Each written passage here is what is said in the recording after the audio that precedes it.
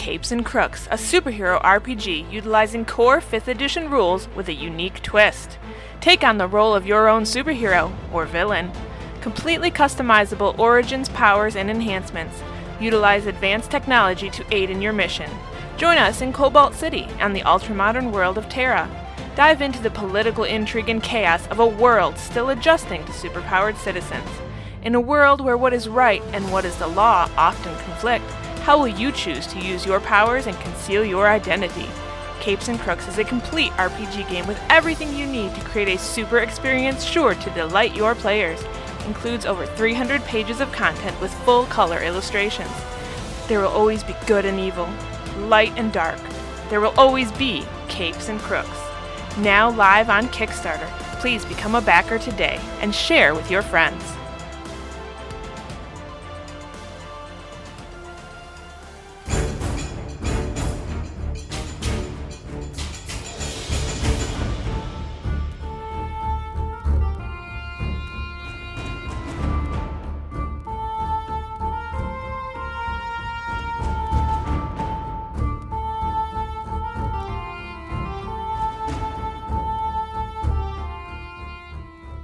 Hello and welcome, heroes, to the Crit Academy. I am your host, Justin.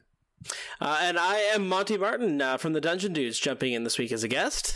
And I am Kelly McLaughlin, also from the Dungeon Dudes, as a guest this week. And I am your co-host, Austin. And I'm your co-host, Ian.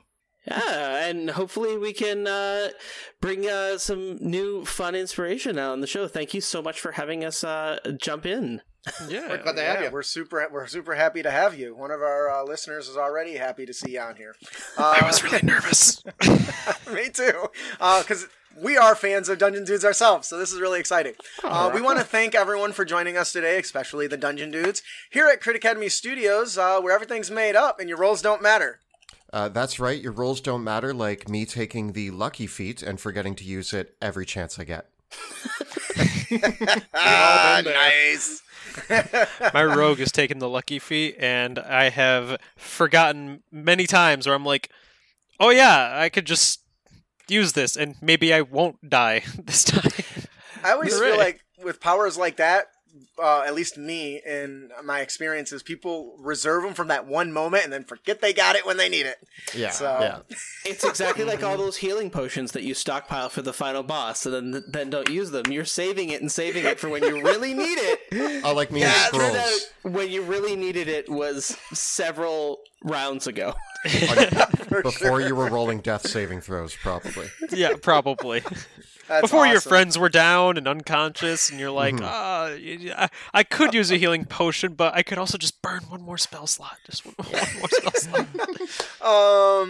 Before we get into our main topic today, I just want to let everyone know that we are super excited. On Tuesday, June 29th, we are launching our Kickstarter, Capes and Crooks, a superhero 5e game. All backers will get a full playtest version once we're funded. So I'm super excited for that. Every episode, we like to start off by giving away fat loots. And today, we are giving away the Way of the Druid Compliments of DM Conclave. The most obscure and mystical of character classes, the Druid, has been gifted with many more game options for the ones who treasure, defend, and nurture nature. Within its pages, you will find 5 new Druid circles that will enrich your experience, 3 Druidic factions, 9 new spells to aid you in your way, no less than 48 herbs, and 20 herbalism recipes for the herbalism skill, and so much more. For all you Druid fans, this might be for you. Yes, I love these products. Who's our winner today? Our winner today is Tom Burdick.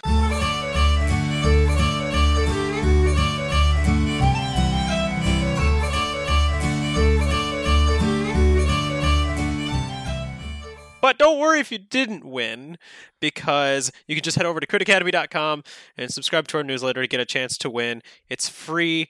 It's easy. You just got to do it. And we give away other free stuff. That's it. We always give away fat loots, 2 things every week, so consider signing up. Now, on to the main topic. I am super excited to talk Dungeons of Drakkenheim with the legendary Dungeon Dudes, Monty and Kelly. Once again, thank you guys so much for joining us today. Thanks for having us. It's a Pleasure. For those who don't know, can you tell us a little bit about yourselves? Maybe Kelly, would you like to go first? Yeah, so I'm Kelly McLaughlin. I've been playing D&D for, 10, 11 years now. Monty probably actually knows better than me. He was my DM from the very beginning. And when we worked together at a computer shop, Monty just started talking to me. We were talking about pretty casual stuff, and somehow that slipped easily into discussing necromancy. Which is a pretty common thing, right? To give some context, a little bit of a slippery slope. To give some context there, he pitched the idea of Dungeons and Dragons to me, and I told him that I had been kind of like dabbling with the idea of playing it my whole life. I had come from a background of playing Warhammer, Magic the Gathering. I had done like a session or two of Vampire the Masquerade with friends back in the day. Yeah. So like I dipped my toes in all of these awesome things, but I never really dove into D&D. And so he was pitching it to me, and then he was like, let me tell you about the schools of magic. And I think the next day at lunch, he was like, hey, we have lunch at the same time today. We're going to discuss necromancy. And that was my selling point. And then I dove into D&D. I have a background in film studies. I've made short films and music videos and things like that. So when we combined all of these elements after playing for a few years, I kind of took the filmmaker in me and the passion I was having for D&D and pitched the idea to Monty to turn on some cameras and see what we could do. And Monty brought the encyclopedic knowledge of Dungeons and Dragons, and I brought, some charm and love and passion and film expertise. And we did what we could, and it's gone pretty well. And I have to give props for the film background, because my degree's in broadcasting. I actually work nights at a TV station, so yeah. Nice. Yeah. Monty? Yeah, so I'm Monty Martin. I am the other half of the Dungeon Dudes. And for myself, as Kelly already said, we met working together at a computer shop where, I was the local Dungeons and Dragons dealer, I guess, amongst the staff. Hey, come here. You want some D&D? I got you. Yeah, we kind of ended up with a game group that was a bunch of really nerdy people. Like, the store was a bunch of nerdy people, and the nerdy people all got together to play some D&D. And so we kind of had this Sunday night thing where people would come after we closed up the shop. People would come over to my place. We'd play some Dungeons and Dragons, and we ran a bunch of we kind of, from that group of people, like, it was one of the first times for me in my life where it was like, wow, this group of people has finished 3 campaigns. And so that was a pretty cool thing that we had going on. And Kelly and I really were enjoying seeing how the group was growing. And so, yeah, we started Dungeon Dudes and started posting videos on YouTube, which did nothing for the better part of a year until people started watching our videos, and it just grew and grew. We started live streaming after about a year of doing content on YouTube. We started our live stream on Twitch, which they then also put up on YouTube as well, and that is Dungeons of Drakkenheim. So that was a campaign that I ran as Dungeon Master, and now it has kind of blossomed into this whole other thing where we've been streaming now in the world of Drakkenheim as the story has grown beyond the original campaign with more characters and players from that original computer shop group. So shout out to Jill and Joe, who are our other 2 players in the campaign, that all of us, that's how we all met, was at the computer shop. And though since then many of us have now gone our own ways from the store, but that it's still like a place in our hearts. All right. Yep, I get that. And also, you guys have been playing D&D and other RPGs for a while, and what would you say your most memorable D&D moments are? That's going to apply to other RPGs as well, of course, but... Oh, man. All right, I think a moment that always stands out to me was in the first campaign that I was playing with Monty. And for anybody who has watched me in Q&As, you probably know this story, but it's my favorite to tell. Our buddy Josh he is the kind of person that will probably always play a barbarian, and you expect him to play a barbarian, and he looks like he should be playing a barbarian.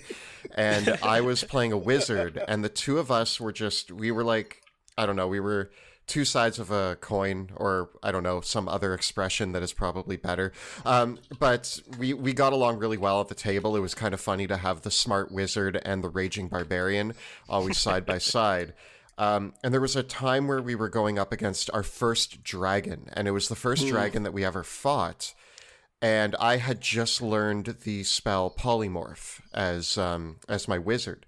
And so I remember that we saw the dragon coming in, and I decided to try out the new spell, and I polymorphed myself into a T-Rex. And Josh's character, so his name's Josh Eldebroom, and his character's name was Eldebroom the Barbarian, because that's all he needs to do. And he climbed up onto the I transformed into a T-Rex. He climbed up onto the T-Rex and rode me into battle against a dragon, and we had this like awesome epic battle. And actually, it's funny that I feel like I didn't do as much as Josh did in that battle, because he ended up jumping onto the dragon, which soared into the air, threw him onto the ground, breathed fire on him and only him, and then tried to hold him underwater to drown him, and he still got up and cut its head off. That sounds like a barbarian. Yeah, the whole battle was so cool, and it was like, I think for me and Josh at least, it was our first time that we had ever felt that level of epicness from a game. And I say this all the time, that there were some minis on a table, but I never remember the minis. I remember a visual in my head that's like an amazing action movie.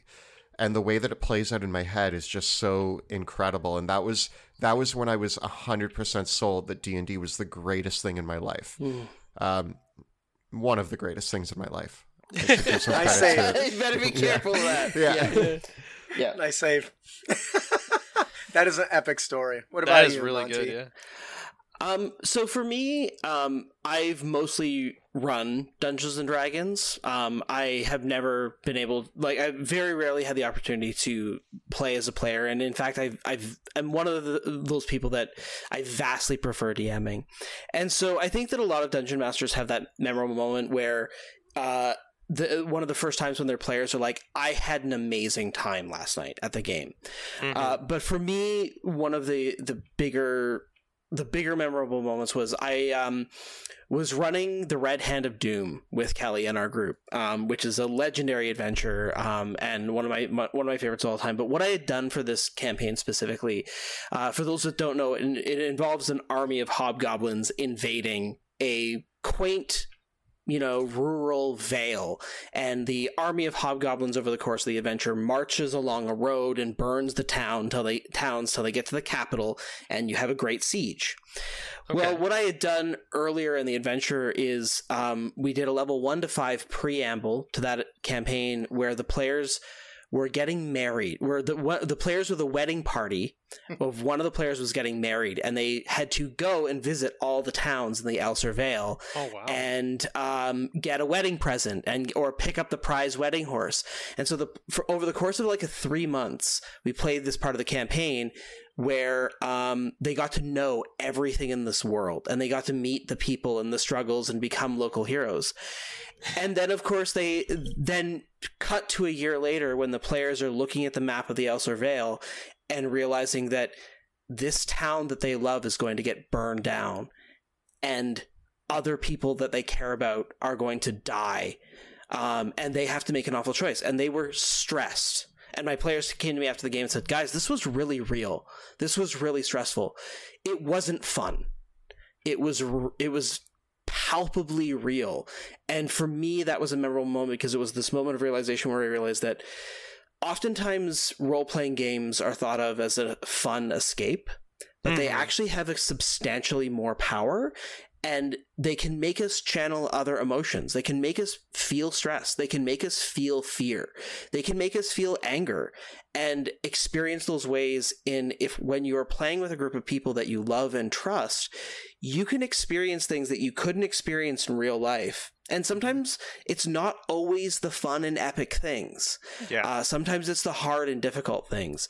And so for me, that's always such a powerful memory of realizing that, like, this is a really powerful game. It's not just that it can be fun, which is amazing, but like it for me, it was this present reminder of like, wow, we can tell serious stories. We can tell real stories. We can do things. And coming from the world of theater, which is my background, where so many actors and performers and writers and directors, you know, people love making audiences laugh, but making audiences feel something that is more than just a fart joke is pretty hard. Making people think about things is, and so for me, that was the moment where it was, wow, a D&D campaign can be a form of art. It can be like something that is far more than just pretending to be an elf. And so that's why it strikes out as such an interesting memory. It doesn't have to be, and if your game is not, if anyone's game is just, you know, a relaxing time where you're knocking back a couple cold ones, eating some pretzels, and rolling some dice, and, you know, laughing at toilet humor, that's amazing. And and I think that's the amazing power of role playing games, is that they can be anything along this massive spectrum, from just kicking back with friends to telling some really amazing stories. Absolutely. That's awesome. I just want to say that I forever will be referring to D&D as an art form now, because well, I mean, it kind of is. You just laid it all out of why exactly it is. So I want to thank you for that. Yeah, thanks. For sure. It's that was awesome. Wow. Moving on to something maybe a little less serious, grand. Yeah. What is the best piece of gaming advice you've ever received? Whether it's from a book, a person, a video, because I know there's a lot of inspiration out there. It's kind of tough to nail on for one. sure. Oh boy. See, a lot of the advice I've gotten came from Monty. Which sounds like a great source of inspiration. I mean, that's fair. He taught me how to play. But I feel like one of the biggest struggles I had as a DM, and I'm not going to remember exactly where the advice came from, but I also feel like many sources say this, but I want to echo it because it's so important. I was struggling as a first-time DM, and I was constantly disappointed in my DMing because the players kept ruining my plans. And this was the hard lesson that the best piece of advice I ever got was to make scenarios, not stories, as a dungeon master. And I constantly was like trying to orchestrate epic battles. And it was like, the players will walk into this room, there'll be a dialogue between them and the villain. Then they'll fight, and then the villain will flee to this other room while they fight. And like, I have it all mapped out. And then of course, it goes nothing like that. And I get frustrated. And so in my first year of being a DM, I was like, what am I doing wrong? Why can't I make this work the way that I'm imagining it to? Like, isn't that my job as a DM? And the answer is it's not. Your job as a DM is actually to let go of the reins and understand the scenario that you're putting the players in. And by understanding the scenario, so rather than what room in the dungeon will have what thing happen, it's who's in the dungeon and why. And then once you have that, you just let the players go in and do whatever they're going to do. And it becomes so much more fun when you do that, because once you let go of the reins, you actually start role-playing with your players. You start improvising with your players. Your players throw wacky ideas out there, and rather than going, oh, that's not at all what I had written down, you go, oh, that sounds great. Let's see what happens. And once I did that, I became so much more confident as a dungeon master. My games were more fun. My players continuously were congratulating me on running an excellent game, and I feel like the problem of most new DMs is trying to do too much planning. Mm-hmm. Absolutely. That was a mistake that I made early on in myself, where I started in some of the earlier editions, but I really got into it in 4th edition, where that laid a lot of the stuff out very dungeon crawly. So I would always find myself frustrated when somebody wanted to go left to the west, when I clearly pointed out the pillar of smoke in the east, and that started to build frustration in me. So I totally understand. And the way you described it as setting scenes is absolutely, in my opinion, one of the best ways to do it, because you're not saying this is going to happen. It's this is kind of what's going on. Let's the players decide what's going to happen. And you said that eloquently, so thank you for that one. Thank you. Or even in combat, as I mentioned just the other week, I'm running Princess of the Apocalypse. The players encounter a dragon turtle, and after a very strong opening move with his breath weapon, they immediately hit with Polymorph, turn it into like a regular turtle, and then chucked it into a 10-foot wide tunnel and turned the Polymorph. And keep in mind, dragon turtles take up a 20-foot by 20-foot area, so... That's awesome. Oof. Monty? Yeah.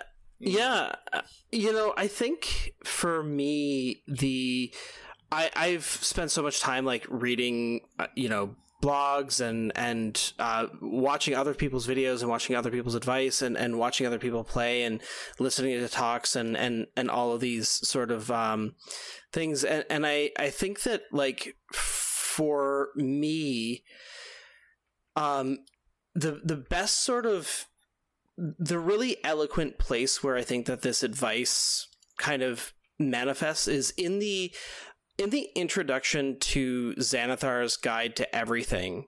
And it's a really easy thing to miss. But in the intro there, one of the things is that the book kind of says, the Dungeon Master is the final authority on how the rules work in play. But one of the things that, and everybody knows that, like the DM, you can throw out the rules at any moment. But one of the things that if you read the rest of this, that paragraph is the rules are a tool.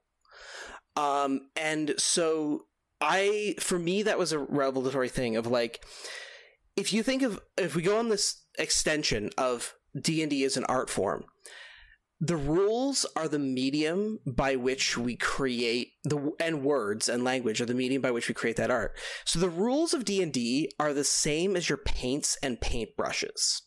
And so you would never tell a painter, oh, just throw your paints out anytime you want. Right? Yes. Oh my God, yes. Right? Or just...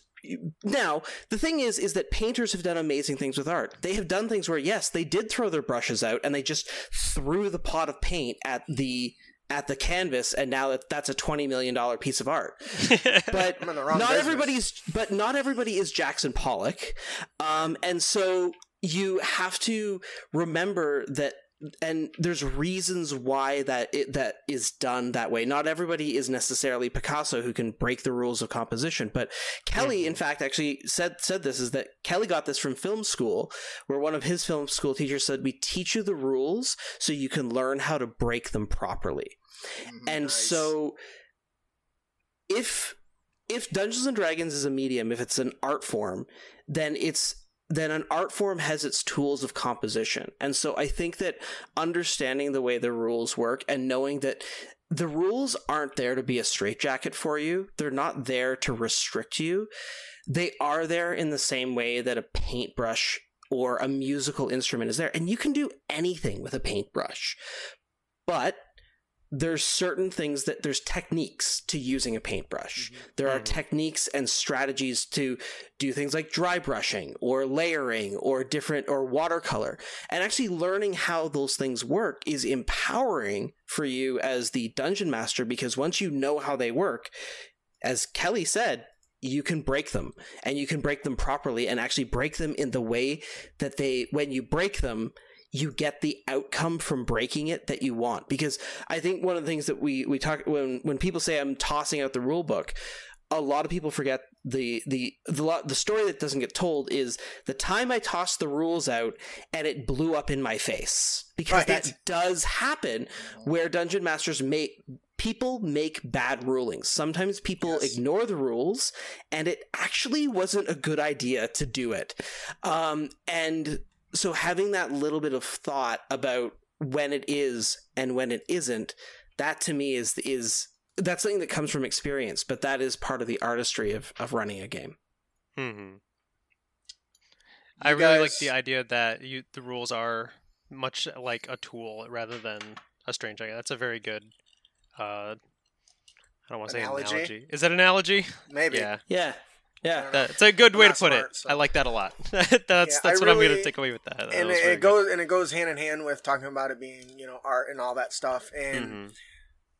I think you touch on something that is really important. There is some DMs and people don't talk about their failures, and honestly, I've only improved because I failed so much as a DM. Like every time I make a huge failure, I learn more from that than I ever do just getting a hey, you did a good job. Well, no, I want you to tell me what I did wrong now so I can do better next time. And Yeah. that really, and sometimes it blows up in your face, but sometimes it is magic, kind of what you were saying. And Yeah. I think all of I feel like, and this is just Justin's opinion, and Justin is no guy with a podcast, but I think that some of the best successes in the world, D&D or not, come from people who have failed a lot. I think the most notable one was Thomas Edison. He was said, well, "Why do you keep making a light bulb? You've failed 1,000 times." Well, 1,000 times. I learned 1,000 ways not to build a light bulb. I didn't fail. I just learned from each one, and that's kind of how I think DMing is, and even being a player too, because not all players are perfect either, right? And so if you're willing to take your failures and say, okay, this clearly wasn't fun for everybody else. What can I do differently to make it fun for everybody else? How can I have done that differently? So. I was just going to say, you need to have the experience of what happens when you actually put the deck of many things in your campaign to actually learn why. Yes. There's a reason why it's a campaign breaker, right? Yeah. All right. So now I know I always love the interview part because we learn a lot of stories, and we all love D&D, but Oh, yeah. I want you to tell us what you can about the world of Drakkenheim and your new Kickstarter, Dungeons of Drakkenheim, that launches. Is that tomorrow? Yeah. tomorrow. That's tomorrow. The anxiety 28th. is building. Oh man. I It's bet. our first one. This is our first Kickstarter. It's really exciting, and it's kind of like the pregame anxiety is building up now. Yeah, I saw bet. your little sign up. It's got the little numbers of people who are following it, and that seems to suggest you guys are off to a pretty damn good start. Well, So- we will see. I hope so. So Drakkenheim, Dungeons of Drakkenheim is a complete 5th edition campaign for characters level 1 to 13 that is built on based on the first season of our live stream campaign that we ran from 2018 to 2019. And Drakkenheim is a non-linear adventure where your characters explore the ruins of the city of Drakkenheim, which was devastated by falling stars 15 years prior, and is now a contaminated wasteland of wild magic and eldritch contamination, fought over by 5 rival factions, each with their own competing goals of what they want to do with the city and what they want to do with the magical crystals that are now found throughout it. Monty and I are huge fans of cosmic horror and dark fantasy, so you're going to see a lot of those elements tucked away in here. There's a lot of nods to some of our favorite, like, classic tales of, like, H.P. Lovecraft and things like that, where we just tried to bring that to Dungeons and Dragons in a really impactful way. And along the way, we made some new monsters and some new magic items and new spells that are all kind of feeding into the cosmic horror atmosphere of Drakkenheim. The other secret is that it's the dark fantasy Fallout New Vegas by way of H.P. Lovecraft. Yeah. That sounds awesome. And so we have a lot of inspiration there of like the getting inspired when we were drawing up the campaign of like the exploration of open world games, but the interesting conflicts and outcomes that come in games like the Fallout series that we really, really love, and wanting to realize that in sort of a role-playing game sort of environment, and play around with some of our meta rules and really play with some fun, cool elements of the world itself, but also make an interesting, non-linear exploration-based campaign. One of the most important elements of the ruins of Drakkenheim is that the eldritch contamination left in place has caused a mist called the Haze to settle over the entire city, such that characters cannot take long rests in the ruins. So I love you. That is single-handedly one of my favorite things right now, because that ups the challenge difficulty to a new level. I love it. Sorry, that got me really excited. No, that's something that we were very particular about. Is like Monty's a good enough DM that, in my experience, 5th edition hasn't been easy mode, but I hear online that a lot of people say like it's hard to die in 5th edition, and people will do this thing where they will like do a battle, take a long rest, do a battle, take a long rest. But simply by adding in the haze, what we've done is we've kind of added that sort of barrier that says you need to plan, you need to equip yourself, you need to figure out where you're going and how you're going to get back home. And then each adventure into the city is dangerous and poses a threat. So you have to manage your resources in a way that I think a lot of campaigns don't have you do. That reminds me of in Destiny, there's an area where you die. And that very much reminds me of that, where you almost get nervous going in. And I envision myself going into this situation, but I feel like, does the Warlock get to shine here? Does short rest still apply? Yep, you can still take short rests, cool. and we're actually very explicit in saying we in the rules of like, you can't get around this with a tiny hut, you can't get around this with a rope trick. You know, the way that we've worded our contamination rules is we're very explicitly saying that unless the game mechanic specifically engages with contamination, it doesn't work. So the contamination that happens in the city that can afflict upon your character, you can't cure it with things that remove diseases or curses or dispel magic. It is a new thing that has come from somewhere out there in the void. So the magic that exists in the world doesn't know how yet to fully deal with it. But over the course of the campaign, the characters can invent new spells and invent new magic items to protect them as they delve deeper and deeper into the ruins and get messed up with all the factions that are fighting over things.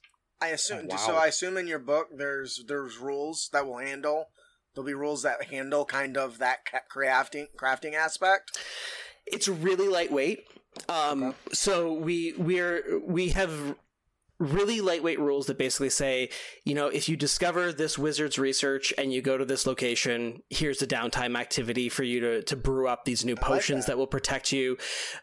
We found, especially like in early drafts of the work and things like that, so we wanted to come up with like really complicated urban exploration rules, and we found that bogs so much down. Like, we really like to just have it focus on get you back into the city, get you adventuring, and let the downtime just be downtime.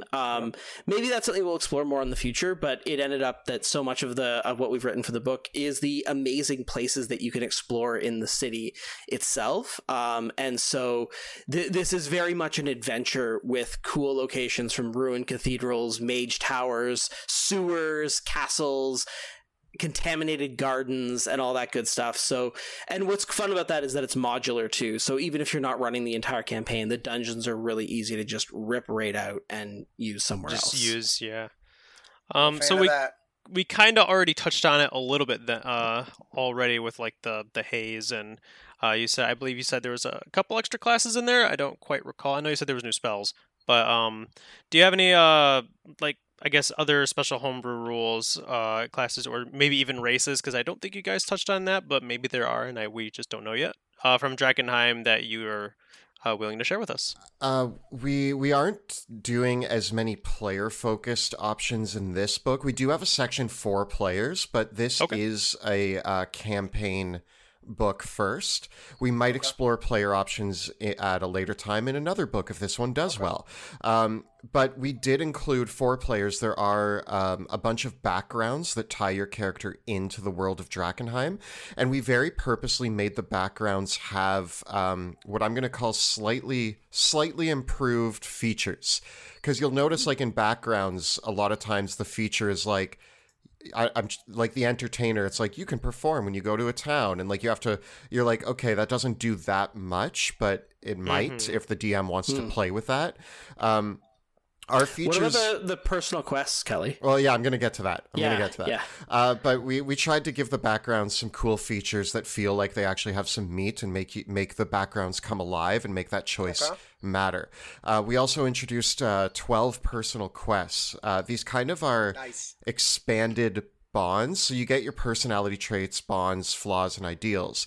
But then you get a special personal quest that you choose that is very specific in the idea that now your character is tied to what I'm going to say the meat of the adventure is. So your personal quest might be something simple like you need to find a cure for contamination because a family member has fallen ill and is going to turn into a horrible monster if you don't cure it. So the purpose of your personal quest is now you have a reason to not only go to a horrible place like Drakkenheim, but you have a reason to stay there and not leave until you succeed at figuring out what's going to solve your own personal problems. And in doing so, we've made sure that each personal quest is definitely going to get you tangled with the factions. So even by the time you finish your personal quest, you're like, well, now the fate of Drakkenheim is in my hands as well, so I guess I got to figure that out. So that's what the personal quests are there for, is to really make your player characters feel like they're part of the adventure and that their choices that they made at character creation are going to be important and the narrative is about them. And what's more is that when you do finish your personal quest, which unlike we very intentionally design the personal quests that they can be completed before the conclusion of the campaign, because when you finish your personal quest, you can get an extra feat or an extra ability score increase to reflect your character's accomplishment above and beyond just their basic quests. So that is kind of our way of giving the players an individual objective at the outset of the campaign that really ties them. And we also give a framework for the dungeon master to build a custom personal quest. So if the players look at the 12 personal quests and like, I don't really like any of these, we've got the guidelines in there for you to work with your DM to homebrew your own. I really love that because that's something that isn't constantly encouraged for the players to come up with like goals and long-term, goals and short-term goals. And the fact that that's included in there as a reminder and you provide examples and tools that they can do is phenomenal, because that takes that little tip of, hey, when you're building your characters, do this to, here's something functional, and I'm giving it to you, so if you weren't planning on doing it, now you are. Which is something, it's usually left optional, but by imposing it, that you now, as a DM, have things to pull, and the player feels like they have goals to achieve, whether they really intended to or not, which I think is fantastic. It's also really surprising to me that is somehow not in Dungeons and Dragons. Right? In all honesty. Like, what? It's something that we've been doing for years, actually, which is why it made it into the book, is every time that I sat down to build a character, Monty would be like, all right, let's have a big discussion about how we're going to tie your character into the world. What does your character want? And that was always a very important part of character creation for me. So when we were like, we need to put the way that we create characters as a DM and a player into the book in a mechanical way. And that was actually a lot of fun to figure out what that mechanic was going to look like. Because for Monty and I, it's just a conversation that goes back and forth for like a month. Mm-hmm. And then when we get to the campaign, it's like I'll present a backstory and Monty will be like, this NPC that you have in your backstory, can we switch it to this? And what he's doing is he's saying, okay, you created an NPC, but if we actually just change it 2%, now it's an NPC that I already have in my campaign, and now you're tied into that. And so by inventing the personal quest, we're basically saying we're doing the work for you. You don't have to have that full... I mean, you should still have a discussion between the players and the DMs, but now there's the tools to just be like, okay, you're tied to an NPC, you're tied to a faction, you're planning to kill one of the factions, or you're trying to find one of the great treasures of Drakkenheim. And yeah, you're going to get into it, and you're going to end up in the thick of things, whether you like it or not. Love it. That should just be a DM tip. Like, actually. That's really good. It's fun because it's connected to the map as well. So like many of the personal quests reference, when you put down the map of the city, players can see, oh, these are the landmarks that are there, and they'll see their personal quest be like, if your personal quest is to get to the Kleinberg estate and raid the vault there, well, you're going to look at the map and be like, oh, that's where it is in the city? Well, how do we get there? And already you realize that there's more more challenges along the way. Right. So it really helps the dungeon master as well give the players motivations and plot hooks. Because one of the things that we realize with Drakkenheim in many ways is that you really do have to answer the question, why is your character going here? Because we kind of went with this mantra of a person who's not willing to risk their life for something does not come here. Right. So that means you got to have a strong motive. And yeah. I like that. That's something that there's constantly on their mind. So, we're running over on time. So first of all, that's fine. I'm honestly, you've got a backer in me now. I'm sold. Awesome. And at least one of our followers is sold because he's just saying, well, now I got 2 things I got to back this week. So, first of all, I am super excited for this. I can't wait to see everything that you guys got going on. This clearly is has a heart and soul attached to it, and I'm super excited to see how it goes. Honestly, I expect it to go pretty good for you guys. I mean, you got a pretty decent following, and the content just sounds amazing. It really does.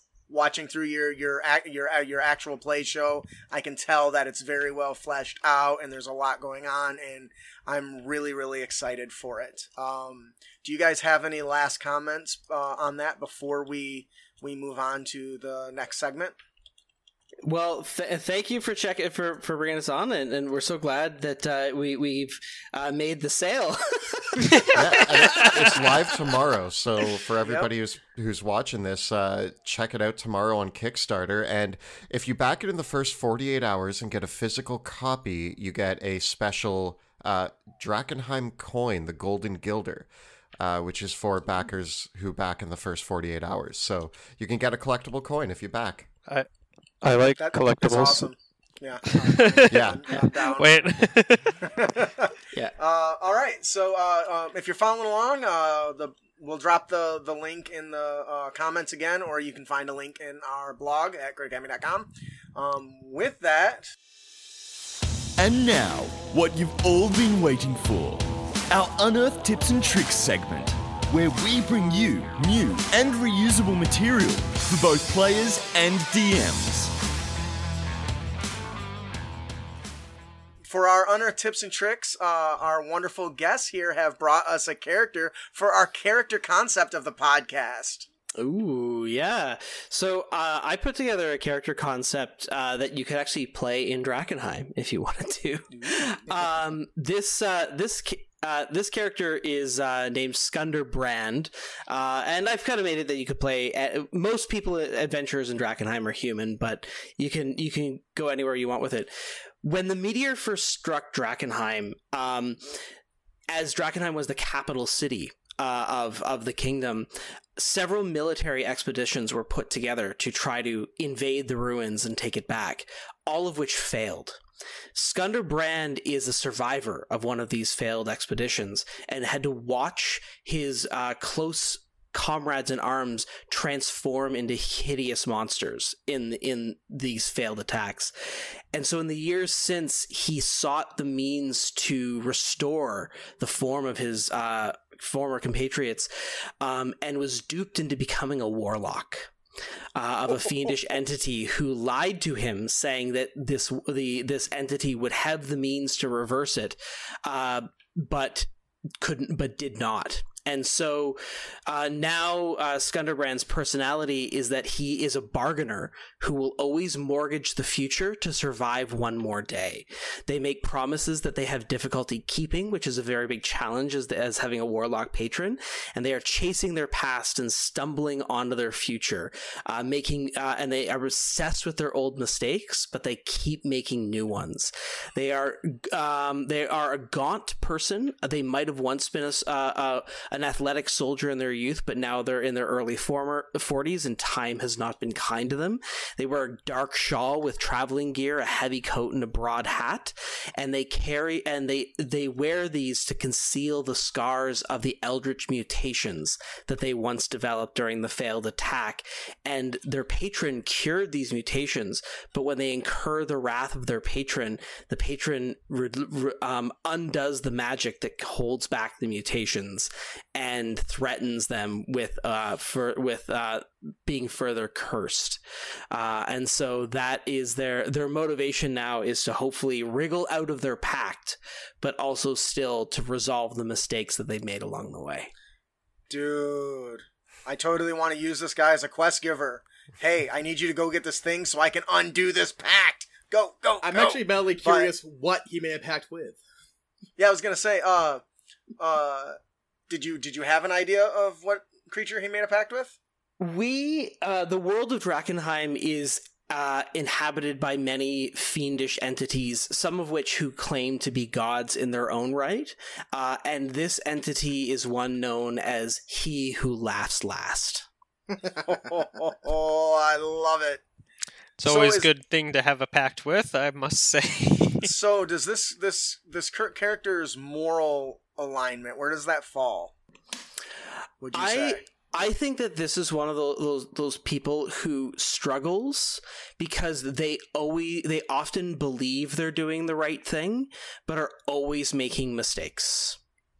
Right. So their heart might be in the right place, but this is someone that probably doesn't have a very high wisdom score. They don't have the right sense of judgment to really understand that to like see, oh, if I do this, it's going to come back to bite me.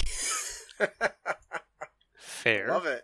That, once again, I see this as a quest giver hiring the players to find an item and then not revealing to them that item causes some sort of damage to somebody else or the area around, because he wants to break this curse so badly.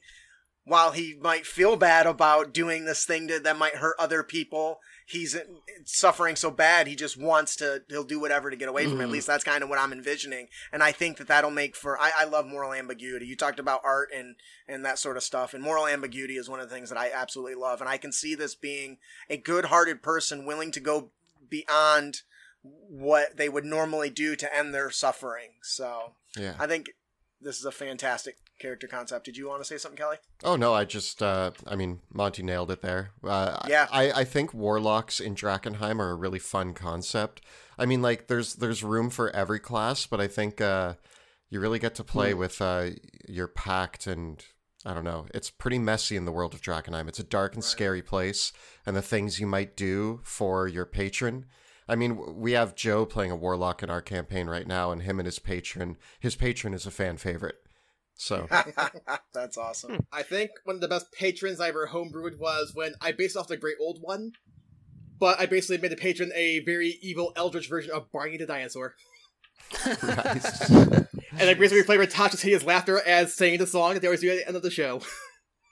All right, that'll do it for our character concept, the Skunder brand. Thank you for that there, Monty. Today's monster variant is the Kasmakula.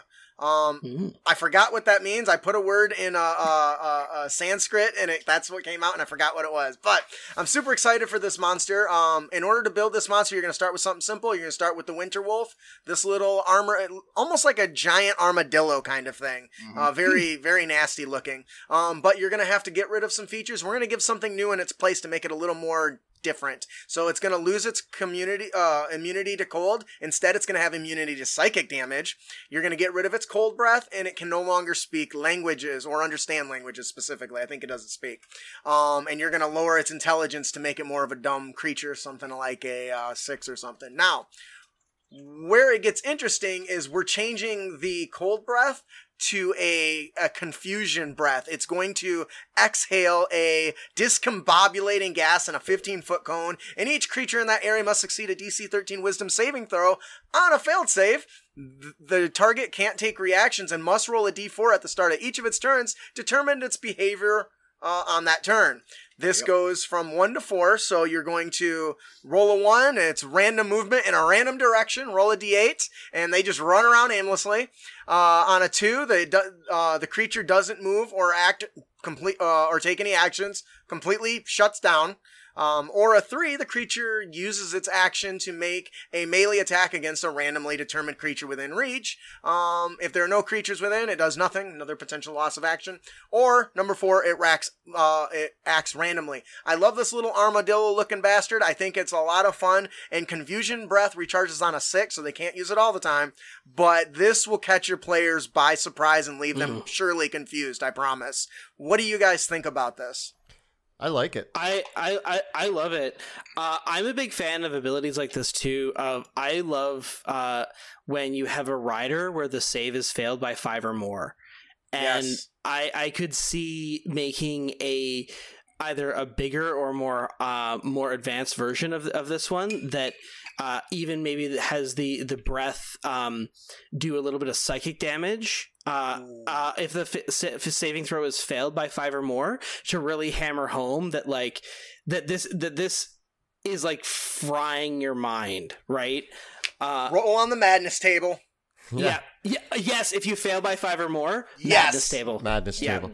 You described it as an armadillo, right? Like a big armadillo. Yeah. I like the idea of this psychic armadillo that's just like belching psychic energy into your face, and you're like, I don't know what's going on anymore. This thing breathed on me and I messed up. It's a really fun concept. Armadillos are I think armadillos are such a fun creature, and we don't see enough of them. So I like this concept. I think it's cool. Yeah, I can't wait to release it to my patrons. You guys are going to love the artwork and the story and everything that goes with it. And I'm totally adding Monty just suggested, so you're welcome. I got you. Thank you. Nice. Make it more lethal. Because that's a really good idea. I like that a lot. That'll do it for our monster variant, the Casamakula. That might be, I think that's like psionic or something, or something mental in Sanskrit. Anyway. Our encounter is the Vault of Souls. And it's a skill challenge for all you 4th edition fans out there. Yay! The Vault of Souls, a massive ancient city filled with a variety of spirits and undead creatures. The city was besieged by a necromancer named Dazad the Defiler and his undead army. An adventurer by the name of Islar the Wise, an archmage, has no choice but to banish the entire city into a demi-plane to rid the area of the undead plague. The city is slowly... That's one way to go about it. Yeah. The city is slowly beginning to phase back into the world, as well as the undead plague that comes along with it. The characters gotta dig through some ruins to discover the entrance to Islar's Lost Tower. And once inside, they must recover the keys to the ritual spell materials needed to push it back into its demi-plane where it belongs, as in, not here. If they don't, the undead scourge will fully return to the realm. And after they locate the tower's location, they must find a way to get inside, and convince the guardian to let them search its lure. Ooh, what do you guys think about this? I really like the idea. It's such a cool concept to have this this place that's like drifted into a demi-plane, and it's like leaking back and bringing all sorts of bad stuff with it. It really is like that. Even if you don't have a doom clock mechanic, it feels like there's a clock ticking, like this is going to destroy everything if it comes back in here. We need to push it back. And I always love that, the intensity of feeling like there's a time limit, even if you don't have one. I don't know if you guys are ever playing a video game and like they're like, you have to get out of here quickly. And you realize after you're like sweating and rushing that you're like, there's no clock counting down anywhere. I'm just playing a story, but I still feel intense because I know that something's horrible could happen if I waste my time. And I think that this advertises that really well. It really is like, oh, it's coming back. We need to get in there and push it back into its demi-plane, which makes there be an agency to it. So I like that. Yes, absolutely. Yeah, I think one of the best examples I've seen of them making it look like it's a doom clock, but isn't, was in the Prince of Persia game that came out from the PS2. We like jumping from stalactite to stalactite. When you jump on them, they start shaking. So you're like, oh crap, you got to the next one. But then I looked away for a moment when somebody asked me a question as I was hopping. But I looked back like, wait, it's still shaking. And just stood there for about 30 seconds. It's not falling. I jumped next to it, and then it fell. It's like, you jerks. Yeah, it's always that intensity, but sometimes they'll just kind of throw that in to make you feel like you need to hurry. But I like the need to hurry. I feel like that's a good mechanic. Yep. It's like giving you a timer without actually seeing the timer. Yeah. Because you know that you're going to, well, you will likely die. I wouldn't say you will die, but likely. It's in this case, you will. Or the city will. Or anybody around, I guess. It gives like a large sense of importance while you're doing this, I guess is the best way to put it. And the fact that this is a series of skill challenges kind of builds in a timer, whether you actually have one in front of you or not. Yep. If you guys don't know, skill challenges are one of my favorite things. I love them. They're a great way to narrate powers and features and things that happen over long periods of time. There's rules for that in the show notes on the website if you want to get all the details for that. Monty, did you have anything you wanted to add? Or I think the biggest thing that I like to do when adapting skill challenges to 5th edition is I like to allow characters to cast spells to get automatic successes. Yes. Absolutely. And so this seems like a really good one where you could use spells like Magic Circle, Dispel Magic, Banishment, or other abjuration spells to grant you automatic successes. And then if you paired this one with a combat encounter, so your choice of using spell slots would really matter. Oh, I love it. That's one thing we talk about a lot, because we wrote one of our projects was 2 of them was Challenge Accepted, which is all about skill challenges. And one thing that we always tried to reinforce is skill challenges are malleable. If your player comes up with a power or a feature or something that will let them just succeed, let them use it. They're consuming a resource for that success. And that you want them to succeed, you want them to think of ways to overcome these challenges. So I love the way you think, Monty. I think that'll do it for our encounter of the podcast. Before we move on to our magic item, let's take a moment to give a word from our sponsors. Me! So, we have recently released our Memorable Monsters. If you do not know what Memorable Monsters, this was our first Kickstarter. It is 50 fully fleshed out monsters with bonds, flaws, personalities, ways you can use them, from villain, merchant, ally, quest giver, whatever. They have current and long-term motives, and this is just a absolutely powerful guide. They can be villains, they can be heroes, they can, they can just be the random NPC if you want somebody that's interesting. They got fully fleshed background stories and everything. And we absolutely love it. Oh, look, he's joining us too. Yeah.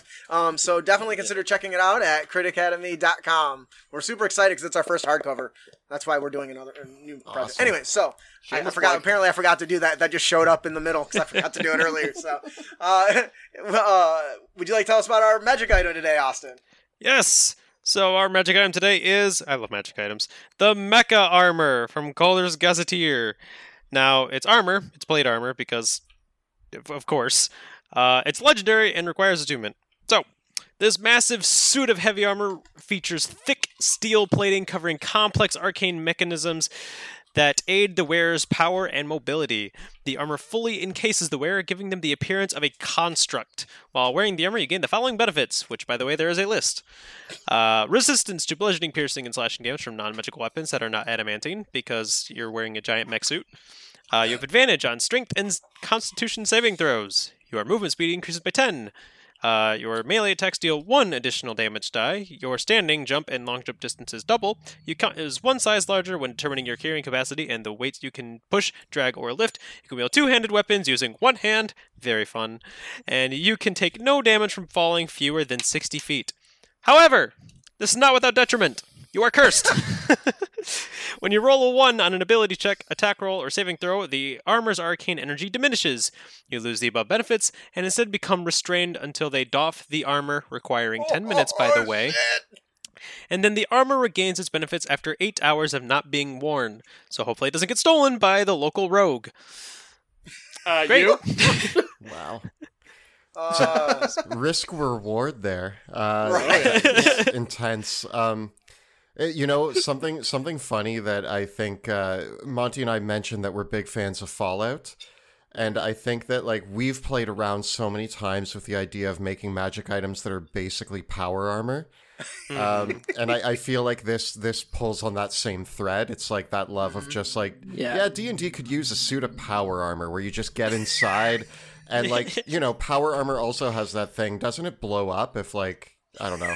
I believe it does. Yeah, in Fallout 4, you could blow up the fusion cores, and steal them, and yeah, because I think we have one of the magic items for Drakenheim is this that it might end up being a stretch goal if it makes it in, which is a suit of plate armor that is powered by the crystals from the crater, and its energy is directly tied to. Like it doesn't regenerate its energy on its own. You actually have to continuously power it, which I don't think it's quite as powerful as this. This is super powerful. That's why it has the curse, I think. Yeah. And the 5% chance. It's a huge chance of failure. Yeah. Like, you wear this thing, you better be ready to die. Yeah, take the lucky feat if you have this armor. Roll in a halfling. Yeah, does it come in halfling size? I mean, it's a suit of armor, technically, yeah. I mean... Oh my god. Yeah, the fact that it can happen on virtually anything, attack roll, ability check, or saving throw, it's like, oh, you rolled a 1? Man, that's rough if you're in the air. Yeah. Luckily, you don't take damage from 60 feet or... No, if you roll a 1, it stops and fails. Yeah. Oh no! So you're just like falling Iron Man enough when he armor. first escapes that cave, just falling out of the sky. Oh my gosh. I would totally love the flavor of having to pick up all the pieces. Downtime, 2 days to find all the components. I gotta say this though, I mean, I love mechs in general and mech suits, definitely a win. I think the only item I can think of, well, aside from the Artificer archetype, that has a mech suit is in Tasha's, the Mighty Servant of Leko, or how I pronounce it, and that thing is absurd. That thing was a literal army tank, but in D&D. Not to be confused with the Element monster variant we covered, that was a literal tank. Yeah. That was an actual tank. The Iron Elephant. Yeah. All right, so that'll do it for our magic item, the Mecha Armor from Galder's Gazetteer. Kelly, would you like to tell us about our Dungeon Master tip today? Yeah, so the Dungeon Master tip is from the Kobold Guide to Game Mastering, and we're talking about integrating the characters. Now, interestingly enough, this is something that's very important to Monty and I, which is why we created personal quests for our book. But integrating the characters into your campaign is something that I don't think is advertised enough in D&D, and that is super important. When you're setting up a game story, no matter the system or genre, you want your players to engage with the story. You want them to care. You need to integrate their characters into the narrative. Remember all that communication that we were talking about. I guess I'm reading the quote here. This is the first place where it pays off. Once you have a good idea of who the player characters are, think about what motivates them. What do they want? Who do they love or hate? What places or things are important to them? The best stories aren't you telling the players what happens, nor are they reacting to whatever whims strike the players. The best stories come about from interplay, and that starts on your end. It doesn't matter if you're using a published adventure or presenting something you created yourself. Look at the overall story that you're going to present and identify the characters, places, events, and things that are important to that story. Once you have those key points in mind, start looking for ways to tie the player characters to them. Monty and I, specifically, we actually talk about this, I think, in our How to Run a Session 0, how to do better character creation. We have several videos where we preach this idea that you should always have a conversation with your DM and negotiate the backstory so that you can both come to terms. Don't be stuck on the elements you think you want in your backstory if the DM has some ideas to help bring them to life in the context of the campaign.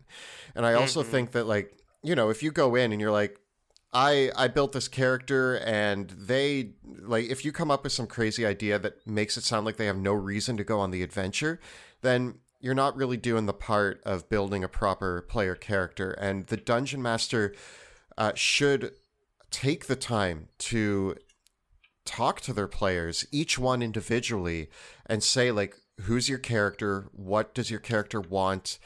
And then have some ideas ready to offer as advice to help bring that character into the game world, have them be important in the narrative of the campaign you're about to set out on. Even when I ran something like I ran Out of the Abyss a few years ago, and I read through the entire campaign and looked at the back, there were these options there, but I actually wrote out bigger options and integrated them more and had each player figure out something that they were attached to, a reason why they had even looked at the Underdark in the first place, and then ended up captured. But what was the reason for going there in the first place, and what was it they hoped to accomplish? And I seeded them throughout the campaign, and this helped the narrative build and made it more important that they were there. I love it. Some good stuff. And I really do think it's a good tip, because I feel like every time in some campaigns, every time I actually built an in-depth character story and turned it over to the DM, they then introduced it. I'm like, whoa. You do realize how my character will interact with this, right? Yeah. Monty, I got to give Monty a lot of credit for doing a phenomenal job since I started Dungeons and Dragons, that every time I've handed him a character, he'll say a few things, but he won't give anything away, and then halfway through the campaign he'll just start dropping bombs on my character, and I'm just like, I was not ready. Like in the Red Hand of Doom campaign, my family lived in one of those towns, and we let it burn, and then I found my father on a raft with a bag over his head, and I freed him, and when I pulled the bag off, he was already a zombie. And it was just like, I just remember that moment, that it was like fulfilling, like I had this like thing going with my character and my character's dad, and it was devastating. We like left on bad terms, and then Monty killed him, and it was definitely like, it pulled at the heartstrings, and I was like, oh my God. And it was those little moments that Monty knew what to pull on because we had those conversations. Yeah, that's awesome. Monty, do you have anything to add to that? Just to say that, like, pulling it off takes work, and you have to have conversations with your players constantly, and there has to be trust between DMs and players. You have to know what is going to work for them. Like, killing a character's father and having them animated as a zombie, I did that, and I pulled that narrative with Kelly because I knew that Kelly liked, like, as a person, I know that Kelly likes that kind of drama and is interested in those kind of twists and turns for his character. So you can't, you still have to exercise care when you're doing these things and make sure that you are not crossing lines, because it comes into like, what is the fantasy that player is interested in exploring with their character? And as long as you're true, like, because everyone, when you make a character, I guarantee you have the awesome image in your mind of what that character's essence is, like their movie trailer moment. And that is the thing that as a dungeon master you have to make sure that you keep in mind and that you don't betray for a player, because the fantasy that player has of the character is something that they hold in their hearts. Absolutely. And that's something that, I don't know how to sound like an asshole, some DMs just don't do right, and they end up pushing a player away instead of bringing them more into the story. And I think that's important that you talk about, have those conversations. I mean, a lot can go on in like Session Zero, but there should be continuous conversations throughout a big campaign as well. So, in a current campaign, one of our players is playing a grandmother who has 10 children and several grandchildren. And I had a conversation with her and said, like, if I were to do something involving your family, would you be okay with that in terms of character? She's like, yes, but please don't kill anybody. And I'm going to respect that. I wanted to create an interesting scenario, but she said, I don't know if that's where I want to take this character at this stage, so let's not have any of them die. And there's a lot of other things you can do to pull that character in without death. I ran a campaign once where a player had something similar. I don't want my family to die. And so the different approach was there was like a rift that was created in the area, and it slowly expanded till it swallowed the town. Well, what it did is it pulled everything into the Shadowfell. And so they had to venture into the Shadowfell to rescue their family. It wasn't that their family was just dead, but they were hiding from all the shit that's in the Shadowfell. And so Yeah, if you want to do a super real political conflict that involves a character's family, have two characters' family members have wildly different political opinions that feed into the conflict of your story. Great way to put it. Also, while this is a DM tip, it is also extremely important that the players must be willing to make these backgrounds and willing to be malleable for the DMs to create these moments. Because if you are the type of player who is so rigid to sit there and be like, nah, it has to happen this way, I won't accept anything else. Well, then I'm sorry, dude, but like... I'm going to go focus on somebody else that's more fun. Like, it's... Like, you still have responsibilities as a player. There is some form of commitment that is needs to be made as a player. This is a group effort at the end of the day. And not all the responsibility can be put onto the DM. It also relies on the player as well to kind of feed into the story, to present agency, and to actively just be engaged with the story and trying to create these connections that the DM can then reach out to and actively do something with. Yeah, so, I do agree with the fact, though, that the players do play a role with that. Because the very first thing I thought about, though, was I was playing Mutants and Masterminds, which is a superhero RPG, and my character came from a multiverse where, due to the actions that happened there, he was very biased against people with superpowers. And needless to say, everybody else in the group had superpowers, so that was an interesting character to work with. Right. Yeah. All right, that'll do it for our Dungeon Master tip of the podcast, Integrate the Characters.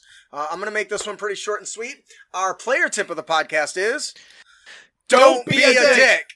And you can avoid dickitude by experimenting with a shifty sale. I'm sorry, I forgot to tell you guys about that. Yeah, I was going to say, not written in there. At higher levels in Dungeons & Dragons, let's be honest, money isn't usually an issue. As characters begin to raid lost tombs and take dangerous quests and even loot corpses from their victims or their allies. That's me. But in the early life of being an adventure can be tough, especially on the coin pouch. So while there are near limitless ways to make money, some require a little extra work. Well, with this strategy, you can earn money indefinitely, so long as you travel regularly. So, in this example, one of the most valuable resources in fantasy is cattle and other beasts of burden, such as horses and oxen. Well, when the rogue gets together with the druid and decides to pull off a quick scam, they walk into a small village town. He's carrying old Bessie here. Hey, excuse me, sir. I'm looking to sell old Bessie here. She's got a lot of life left still in her, and I was wondering if you'd be willing to take her off my hands. I hear the going rate is 50 gold apiece, but I'm willing to let you out for about 35. Mostly because my dog won't stop barking. Mostly because, honestly, I got somewhere else to be, and she's just slower than I need. You think you can help me out? Of course you can. Because let's be honest, how is a farmer gonna know that it's a druid shapeshift? So instead, the druid gets sold off, especially with a little bit of deception or persuasion. Boom, they're out the day. The following night, poof, Bessie disappears. On to the next town. Rinse and repeat. What do you guys think? Honest as a used horse salesman. This is a great little scheme. I love that you just travel from town to town doing like it gives me I think of the Brothers Grimm movie where they travel from town to town faking ghost stories, and like I don't know. I think I as a DM would have. If I was a DM and my players were doing this over and over again, I would then orchestrate a situation eventually where they sell the cow off and then they bring the cow in to be slaughtered. And now the players need to deal with that. But that would happen after like 5 or 6 of these. It's like now that you think you have the lay of the land and you know how to run the scheme perfectly, then you throw a wrench in the gear and mess with them. And it's like, all right, thanks for the cow. And then they bring it right in. They start picking up their big butcher knives and stuff. And they can go all sorts of fun places after that. And now you have a rescue mission for the druid. Well, and what's cool is now that if they change back the druid to get away, that becomes obvious what they did. So now you end up walking into every little village and there's posters. Don't trust these bastards. They're gonna try to scam you. You know? Yeah. Or like maybe they'll hire some people who have like true sight somehow or something, like, hey, you know, something strange about that cow. What do you think, Monty? I think that you could also pull this off with polymorph. Yep. Oh yeah. I could totally see that. I feel if you get to those higher levels, that's definitely because that's a 4th level spell, right? I think so, yeah. Okay. I'll just like But capture I wonder- all of the goblins and then just turn them into cows at each town. Yeah. You could capture a goblin, polymorph them into a, because a goblin's challenge rating 1/4 and a cow is challenge rating 1/4. So you That can is capture so a goblin, funny. polymorph it into a cow, sell the goblin cow. It turns back into a goblin. Then the farmer thinks the goblin ate the cow. Nice. Or Spring brought up of a post earlier when you use like summon animals and you summon cows, which are technically fake creatures, but also only for an hour. I'd like to sell Man, my herd. These poor farmers. No wonder they're poor. They Adventurers got are it real. jerks. Right? Real a-holes.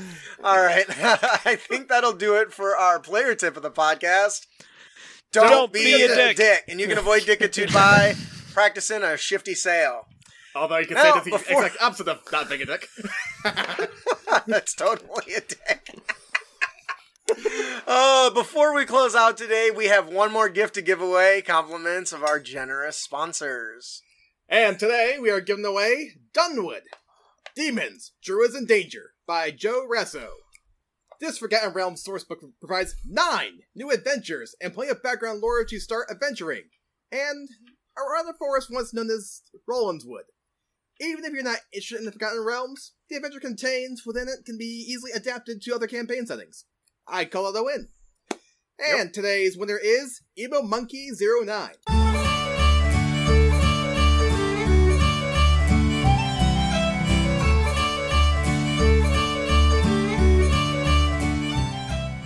Didn't win? Not a problem. Head on over to CraigHenry.com, and not only can you subscribe for your chance to win, but you can check out our free goodies that we give away every week. Wonderful. Yes.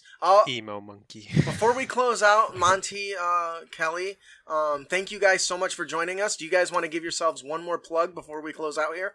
Yeah, thank you so much. We are the Dungeon Dudes on YouTube. You can hit us up at youtube.com/Dungeon Dudes. And you can also find our Dungeons of Drakkenheim Kickstarter by checking us out on Kickstarter or at Drakkenheim.com. And the Kickstarter goes live tomorrow, so be sure to check in and get your copy. And also make sure if you are interested in the book, you can check out our live stream, which airs live on Tuesday nights, where we play through our campaign world that we have created, which you'll see in the book. And the videos also go up on YouTube on Friday as well. And you can catch up with all of the Dungeons of Drakkenheim, Shadows of Drakkenheim, and our regular YouTube content as well. It's also available on podcasts. The 2 campaigns are available on Google Play, Apple Podcasts, and Spotify. Cool. Can't recommend these guys enough. Thank you for the Thank glowing you. recommendation. Yes, my voice has so much weight behind it. Some random guy on the internet with a camera and a mic. Isn't that all of But us? I was gonna say, isn't that all of us? Like, Yeah, pretty much. it does look like you might have some extra backers in chat, so I'm super excited for that. Amazing. Thank you. If you enjoyed the show, please join us on our next episode. We'll be discussing Galder's Gazetteer with the popular YouTuber Zipper on Disney. Yep. Awesome. In 2 weeks, because we're taking the 4th of July Independence oh Day yeah, off. we're Boom! yeah. So Sorry, we're super excited for that. not gonna be there next week. If you enjoyed the show and you want to support us, please visit us at critacademy.com. Follow us on social media and leave us a review on iTunes. If you don't know, leaving a review for any content creator is single-handedly one of the best things you can do, because no matter how awesome I think I am or I tell you, it means so much more coming from somebody else. Because I'm a little biased. That'll do it for the show today. I am your host, Justin. And I was Monty Martin. And I'm Kelly McLaughlin. We were the Dungeon Dudes. We are the Dungeon Dudes as your guests this week. Thank you. And I'm your co-host, Austin. And I'm your co-host, Ian. Thanks for listening. Keep your blades sharp and spells prepared, heroes.